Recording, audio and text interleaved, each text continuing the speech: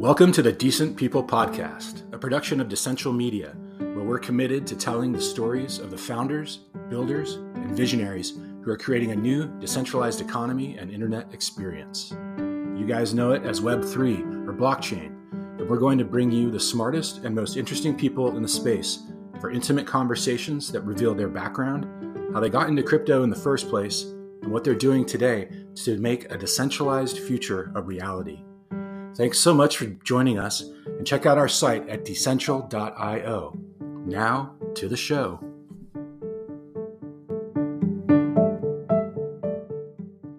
Welcome back to another episode of the Decent People Podcast by Decentral Media. I'm your host, Stephen Ladden. This week, we're here with Mack Flavelle, the CEO of Big Head Club. Mack, welcome to the podcast.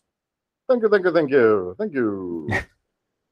Yes, well, Mack, you sort of have an illustrious background in NFTs and Web3 and all of that great stuff.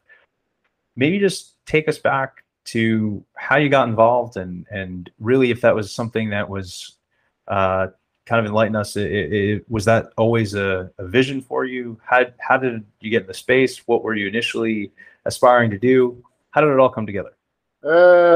In 2017, I was working at a company called Axiom Zen, which was an innovation foundry run by brothers Sam and Roham. And it was the summer of shitcoins. ICOs were the hottest thing in the world. And they said to me, you need to make the blockchain fun. And I said, that's a terrible idea. Nobody fucking cares about the blockchain except mouth-breathing, neck-bearded, libertarian, anarchist assholes. And they said, it's cute that you have an opinion, but you should shut up and do your job. And I was like, yep, that's true. I should.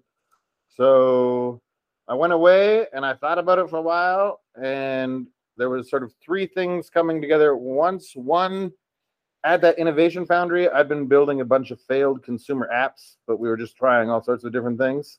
And one of my pillars at the time was you should not explain why you're using cats. You should explain why you're not using cats. If you're building a consumer application, they are default on, opt out, begin with cats. And the next thing was I wanted to build a gardening game. I've been making games for a long time.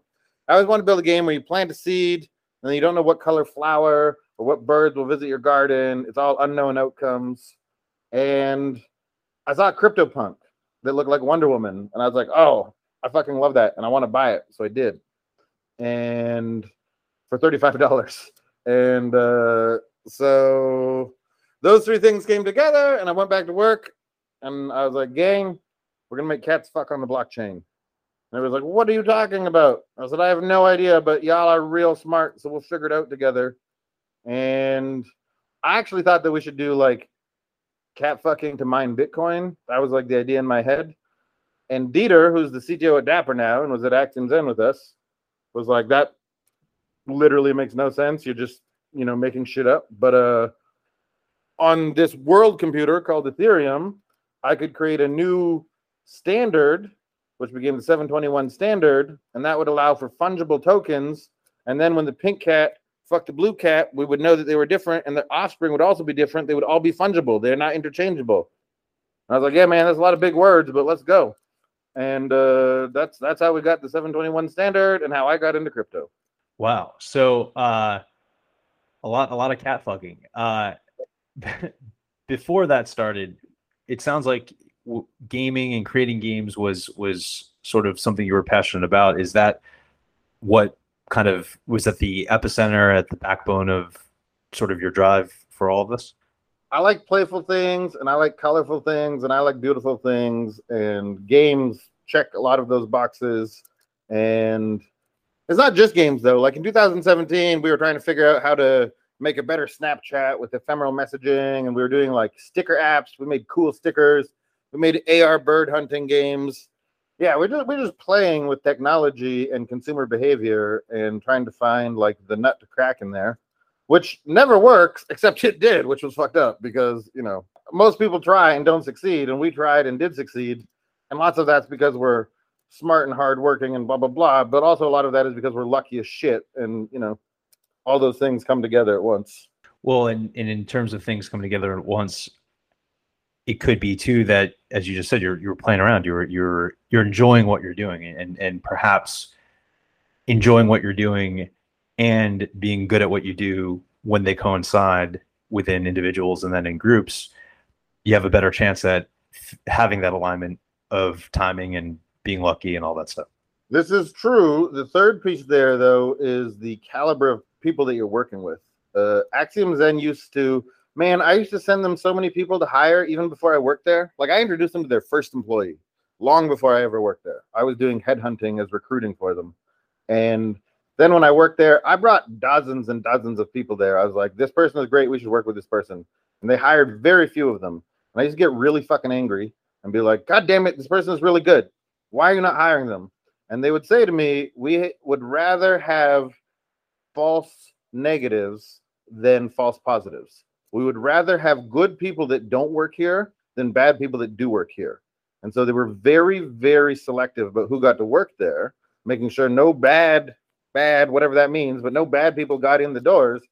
And so the group of people that I worked with there were exceptional at what they did. Every one of them, the copywriters, the engineers, the front-end designers, like everybody was fantastic at what they did. And we'd been working together for years on different projects. And so we had a deep trust. Like CryptoKitties was 3 people when we started, 12 people by the time we launched. And every single person that we added to that team, I had a deep emotional connection with. We had deep trust with.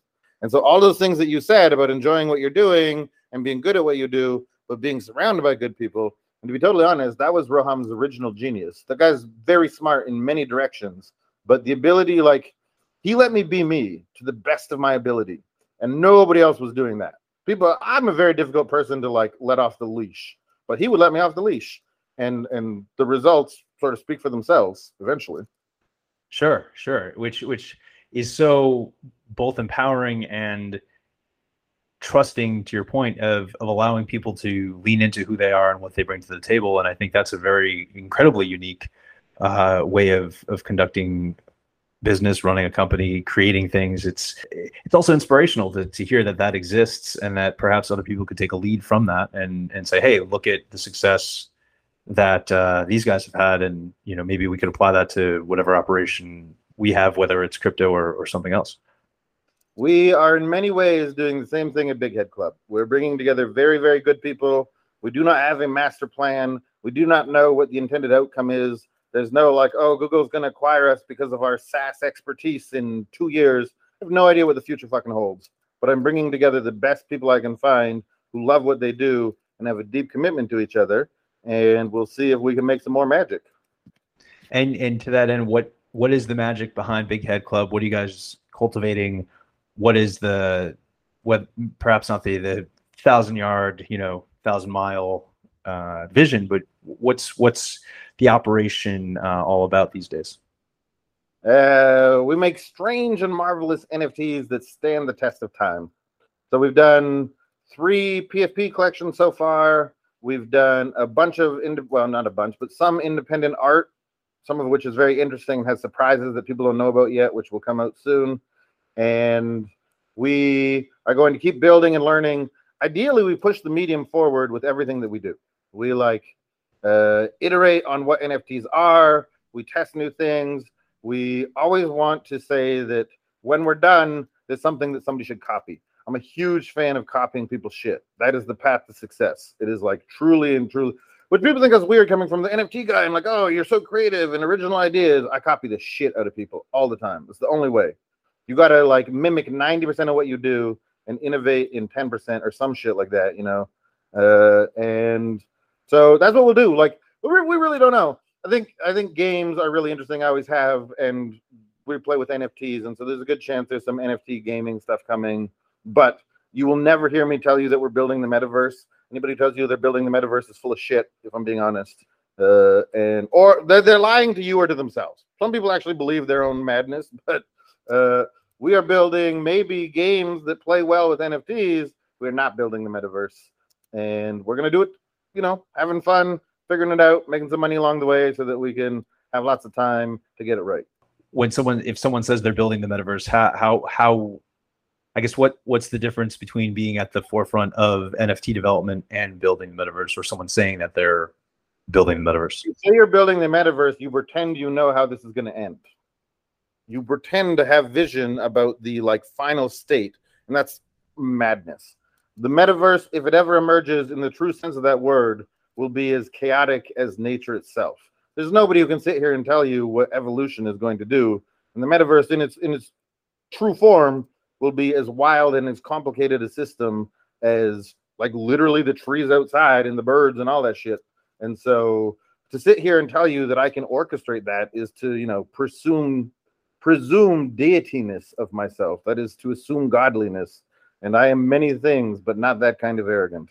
So in some ways, then you could say, or the correct way of phrasing it could be that people are contributing to the metaverse in some way, but they're not necessarily building it or shaping its outcome. There's nobody architecting the metaverse. And the closest you're going to get to that are standards. That was the crazy thing about CryptoKitties. Like, we could have made CryptoKitties as a thing that only we did and lived happily ever after. We did not. We created the 721 standard. Again, this was not me. I'm a passenger on this part of the journey. But we created a standard which led to multi-billion-dollar empires in JPEGs that we all now know and love or hate as NFTs. But we weren't trying to create something big that we knew the outcome of. We were creating a standard that other people would be able to tie together into their creative vision, their technical execution. And so when we eventually, if we eventually ever end up on the metaverse, and I don't know that we will, it will be because there's a bunch of standards like HTTP and like email and like 721 that are being wrapped together. And when you let like underprivileged kids in Botswana play with those things, they will build interesting, cool new things that start to resemble the like shadow of the metaverse. Okay, so then would it be fair to say that with Big Head Club, you guys are pioneers of NFTs, helping lead the charge to wherever that pasture may lead? Yeah, that would be fair to say. In terms then of the creative output from Big Head Club, where do you derive the innovation? Is it do you gain inspiration internally? Is it through dialogues with colleagues? Is there some formula for what you come up with and think of next, or is it simply any other creative process? It's unadulterated chaos. We just like open our mouths and spew madness and smash atoms together and see what comes out the other side. And we have the privilege of knowing some of the most creative people on earth, and in some cases working with them. And that's really fun and neat and all kinds of interesting. And we've, like I said, brought together a pretty outstanding team. And I will say something nice about myself here. I'm a very creative individual, but my genius is not the shit that comes out of my head. It's the shit that I can pull out of other people's heads. It's like giving people a safe space for them to go be their weird self. I've learned a lot from Roham, to be honest. And so that's really what we're good at, is allowing the people that we work with to say, wouldn't it be cool if, and be like, oh shit, yes it would, actually. Yes it would. Let's go poke at that, kick that bee's nest and see what hornets come out. So much of your job then is empowering the people you work with to be their best, highest creative self and giving them the freedom to execute that in whatever way best fits their being, talents, etc. Yep. And execution is hard. We've not nailed execution. Like, we need to get better at developing software, and we need to get better at our creative processes. There's a bunch of that shit that we've not figured out. Business is hard. Organizing humans is the hardest thing I know how to do. Business is just one way to organize humans. But the first job is to make it a place where the best ideas can emerge. And then the next job is taking those best ideas and converting them into something that people care about. And, you know, we're on both of those bicycles at the same time. And is it something where if you guys are passionate about it and care about it, whatever the idea specifically or idea specifically, do you tend to believe that you guys internally serve as a good litmus test to what people would like? And so if you like it and you're having fun with it and enjoying it, that there's a good chance that other people will like it too. Now, I wish that was the case. I really wish it was. It's not. Oni Ronin is the best example of this. We made these Oni Ronin NFTs. They're absolutely fucking amazing. Breathtaking art, historically accurate death haiku written by real samurai from the last 800 years. incredible bravery mechanic where you take your Oni Ronin to the Trial of Ascension and see if it's one of the 88 Golden Ronin or one of the Fallen. We did all this amazing, crazy, cool shit. And what people want is doodles. And I fucking love doodles, to be clear. Like, my PFP is doodles. I love the doodles, guys. Doodles is amazing. But most people do not want heavy metal death samurai fantasy ghosts. Most people want adorable little cute cartoon characters. And so that's a lesson we're learning as we go. And why do you think that is? But also, to be clear, this is not like enterprise software, right? This is not a thing where we're like, okay, build the feature, build a landing page, see how many people click, see how many people sign up, A/B test it. It's not that. This is fundamentally art, and we need to be better at making art that people care about. But it's not wisdom of the crowds. It's not like, oh, they will tell us what they want. Fucking Ford and his faster horse quote, all that. Like, we're not here to have the world tell us what to do. We are here to learn from the world about what they want and then to try and give that to them. But the magic is happening inside the building. We just got to make that magic flow well through the entire human population. Mm. And what do you think about doodles specifically attracts people to them? What is it in their is it the simplicity? Is it just the bare bones nature? What is it? It's incredibly simple art, and I mean that is the highest form of compliment. You know, there's a book, The Little Prince, La Petite Prince. It's written, it's like a kid's book. A lot of people have read. The guy who wrote that book was also apparently like one of the first designers, whatever the fuck that meant at the time.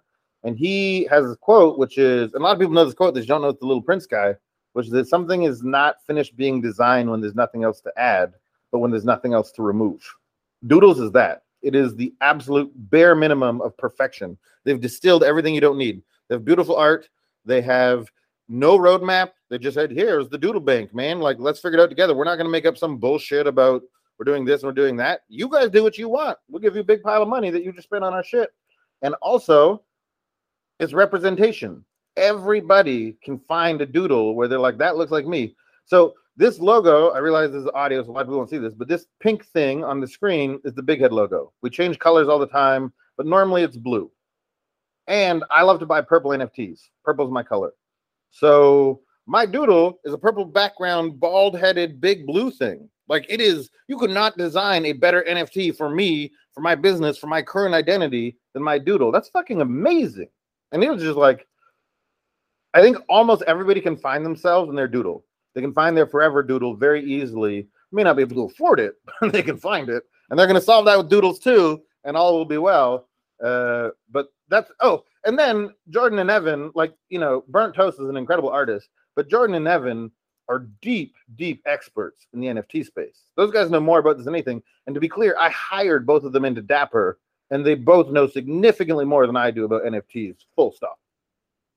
Wow. Well, one interesting note, you're talking about your doodle here. Isn't that, in a way, to get back to the metaverse of it all, if everybody at some point has an avatar, aren't we talking essentially about a similar thing? If all we do in the metaverse is represent ourselves as we are, then why the fuck are we in the metaverse? The reason I want to go into the metaverse is so that I can be a like 600-pound green woman with spikes sticking out of my head and party with aliens. Like, that's fucking cool and interesting. The surreality and the cross-pollination, the nature of different realities infusing each other is what's interesting with the metaverse. Not like, oh, we can do our job better fucking because Facebook gave us a desk in Oculus. Right. So then that's a different take on how the metaverse could exist for people, because you have say brands entering the space and other, to your point, businesses coming in and trying to make sense of it. Is there an intersection then between the art of it all and commerce, or are those two things? Those two things are great friends. It is not church and state. Commerce and art have always been bound to each other. Most art will be made by artists because they love it, but most of us will have access to it because we paid for it, because we can give them money in order to do their art. Otherwise, how the fuck are they going to do that? They're just going to draw in their room and like put it in the desk. And great art will be created that way, but we will not be able to consume it. The the interesting intersections of art and commerce from like Renaissance Italy and the Medici and everything they did to pioneer that shit. And then like, I mean, arguably I'm not an art historian at all, but from what I can tell, there's not been much innovation in the economics of art, like literally since Florence in the 1450s or some shit. And so that's one of the fun things about NFTs is that we may be truly destroying the starving artist paradigm. That is some bullshit. Starving artists should not be a thing. We're all like, oh, I know that guy. Like, no, fuck that. And so for the metaverse to work, like, you know, at Dapper, the first thing we did was go sign Top Shot, go sign the NBA, one of the largest brands on earth. That's fucking amazing. A huge, huge number of people who love NFTs today love it because we brought a massive, massive brand into Web3. But you got to find some weird ass art over there too. These two things are not mutually exclusive. And eventually, yes, sitting at your desk in the metaverse and like Facebooking away or doing whatever your bots at Google's telling you to do, that'll be a part of it too. But that should not be where we start. And if it is where we start, it's just fucking boring and it will have no staying power. We need like the independent weirdo artists to make this shit. If you look at the emergence of comics, like pulp comics in the maybe 30s in America, there's weird ass art coming out. You look at the emergence of the App Store. The single craziest thing of our time is not blockchain, it's not VR, it's the fucking App Store. That has had a more profound impact on more people's lives than anything else. And all of the original shit in the App Store was weird independent games, weird independent apps that people were making. It was years and years before EA showed up and was like, oh shit, we can make $1 billion on FIFA on the phone, because they do, and that's cool. But there's a bunch of nerds and weirdo artists building the shit in their dreams that paved the way for that. Metaverse is no different. So in many ways, then, could it be said that we're in a technological renaissance period with NFTs and the accompanying art with that, and how that, to your point, the relationship of commerce to art as we're moving forward, is it akin to the Medici period in some ways? Not specifically, but you know, does it evoke it? I don't think it's just about art. I think we're in a technological renaissance that is far bigger than art. Somebody said to me a while ago that what happened in Silicon Valley in the 60s with the computer chip, which like unleashed all of this. 60 years later, we're still dealing with the consequences of the silicon chip being developed in Silicon Valley. That same shit, that same tipping point of innovation is apparently happening in biotech these days. Like 60 years from now, the way we think about medicine and health is going to be as radically different from today as the way that people thought about computers do to today. So there is a technical renaissance that's happening, and right now we're excited about NFTs and Web3 and that kind of thing. But with this like crazy AI shit that's coming and all these other things, it's not just art. So with Big Head Club, what is the long term? I know you said that you're just throwing a bunch of shit against the wall essentially, and innovating and empowering everybody to be their best creative selves. Is there a mission behind the art that you are creating? And is there a story you're trying to tell with it? Is there any deeper messaging on that front that you hope to convey to people through what you're creating? Nope. Everybody wants me to have this like grand vision, and everybody thinks I should have this master plan. I have no fucking idea. We do cool shit. We make money. We're gonna keep making money and doing cool shit. And if we repeat that, you get enough repetitions, you probably stumble upon another standard that changes the world. But I have no idea what that looks like. None whatsoever. I know that I have really good people that I work with, and I know that we're pretty good at making money. And again, like, I don't think commerce and art are dirty words together. I think they're lovely things. I think they are peanut butter and motherfucking jelly. And so we will keep pairing them until we invent the Reese's cup of the future. Reese's peanut butter cup, or whatever it's called. Well, that's an interesting approach, because I think, you know, some of these discussions with fellow NFT creators and artists, there might be some internal drive saying, hey, this is a message that I want to put forth through my art, or this is a certain element of life, element of society that I want to convey to people through my art. So it's cool to hear you say, which I would argue that you're saying, hey, we're good at making money, we're good at making art, we're putting those things together, PB&J. you're still doing kind of what we talked about, though, things that you enjoy, and you're being your fullest creative selves. And so Yes. arguably through that, you are communicating something. Maybe it's not, pencil, that maybe there's not a bullseye of words to describe it, but in essence, if you're being your true self and you're empowering your colleagues to be their truest, highest creative selves, then from that place, you're showing people what can be created if they themselves are living from that same landscape. We blaze trails, and we really do hope that people copy us. Like at CryptoKitties in the old days, it was super disappointing because so many people copied us directly, like just literally ripped off exactly what we did. Sometimes including all of the art was the same. Sometimes they would like, oh, it's llamas, but it's identical. And it was like, man, no, like copy our shit and then +1 us. Do a little bit better because we will copy you back. We will fuck you up. We will come get your shit and we will do it way better than you did. But you need to iterate on our shit. This is actually why I think the Chinese are going to do so well in the future, because they have none of this like crazy, ridiculous artist ego around their software and their businesses. There was 200 active Groupon clones at once operating in China. That is a gladiator's coliseum of fucking business efficiency. And so that is how, when you stop glorifying the individual and stop saying like, oh, why are you special? And why are you the next Leonardo? And why and you're just like, no, culturally, we will all do better if we are all greedy and we're all copying each other and we're all learning the best lessons from each other. I really do think China has a huge edge on the West in their like business culture and the technology practices because of that lack of individualism and that lack of hero worship that they put on entrepreneurs and on artists and on creators. I think that's a net positive for their society and something we could learn a lot from.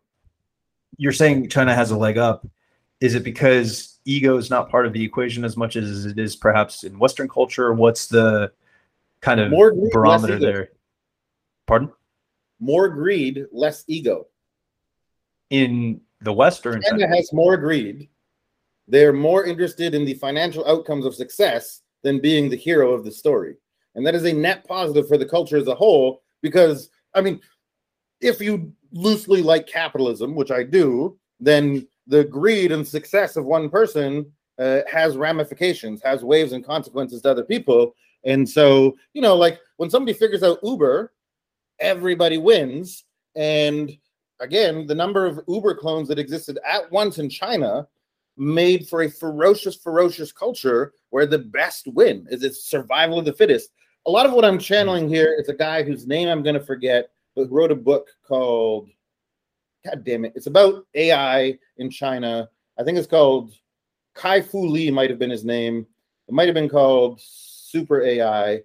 And oh man, I'm not going to tell you because it spoils it, but if you read that book, the last chapter is absolutely incredible. This amazing book about Chinese business culture and AI, which are not parallel, but it's an interesting book that wraps those two things together. And then he hits you with the end note, and it's brilliant. It's beautiful, and it's human, and it's touching, and it's cool.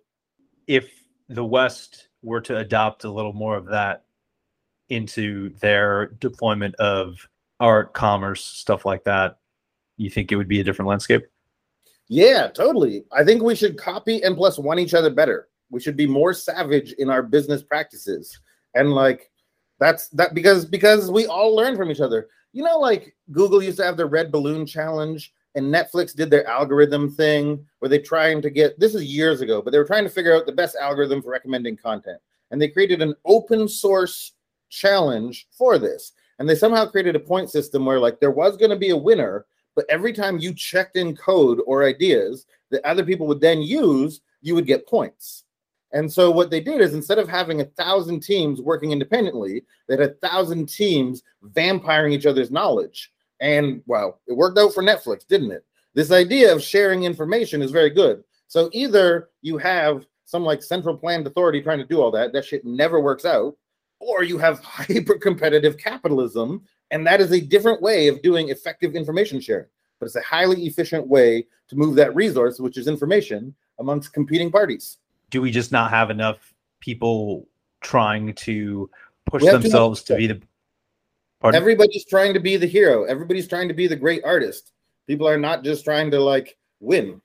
Meaning people aren't... people aren't viewing a win amongst people as a win for everyone. They want to be the person to be the winner and say, hey, I did this. Look at me, or look at this endeavor that I brought to everybody. Totally. And I'm not making this point really well, but the point I'm attempting to make or stumbling through is this idea that if we all just wanted the financial outcomes of success, then we would be greedy. But we want the financial outcomes of success and the glory. And the glory is the ego, and that betrays our ability to share information well. All of this with respect to the fact that face in Chinese culture is profoundly important. Like, there's definitely ego there as well, but it does not seem to manifest in business in the same way. Like, think about it this way. If I make an app and somebody comes along and makes an app that is just like mine, but they have a better growth team, so they're growing faster, that company is never going to say, oh, we just did a better app than Mac. We did the same thing, but we're doing growth better. They're going to tell you why they're different and why they're innovative. Like, this obsession with innovation is fucking nutty. We should have an obsession with winning and success, not innovation. Those two things are not the same. Innovation is mostly ego-driven. It's the ability to say, I change things. I am important. My contribution to this story matters, not we did some shit, made some money, and now the Mai Tais on this island are fucking delicious. Right.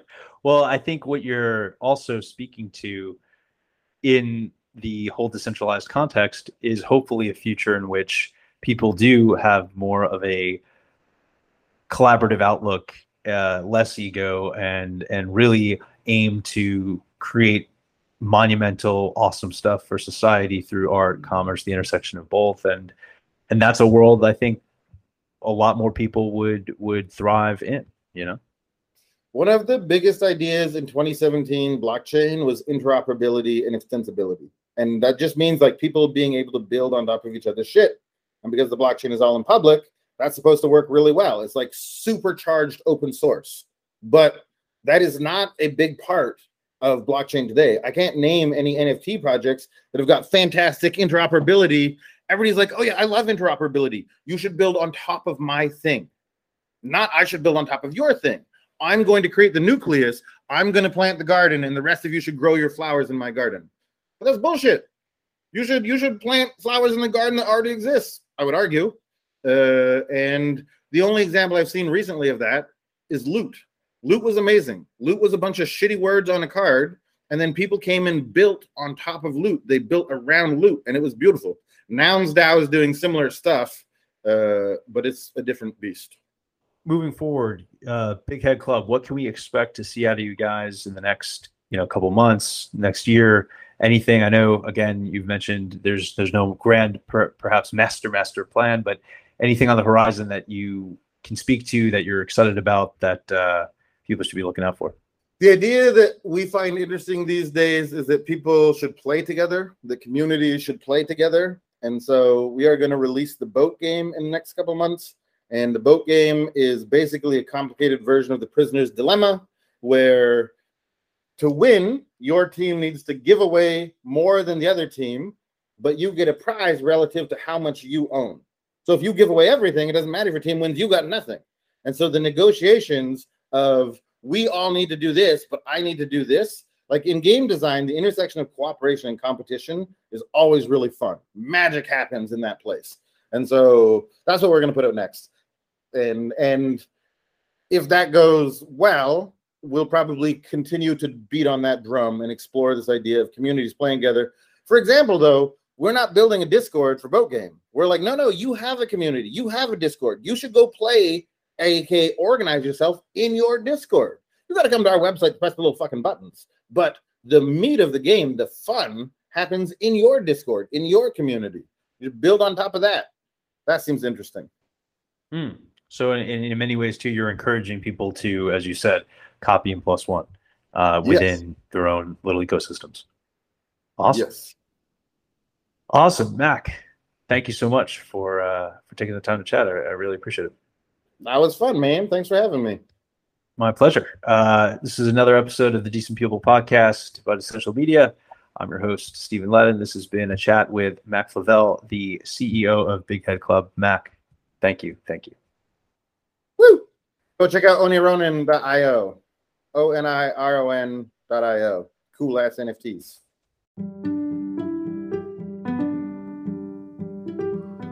That's it for this episode of Decent People. Thanks so much for listening.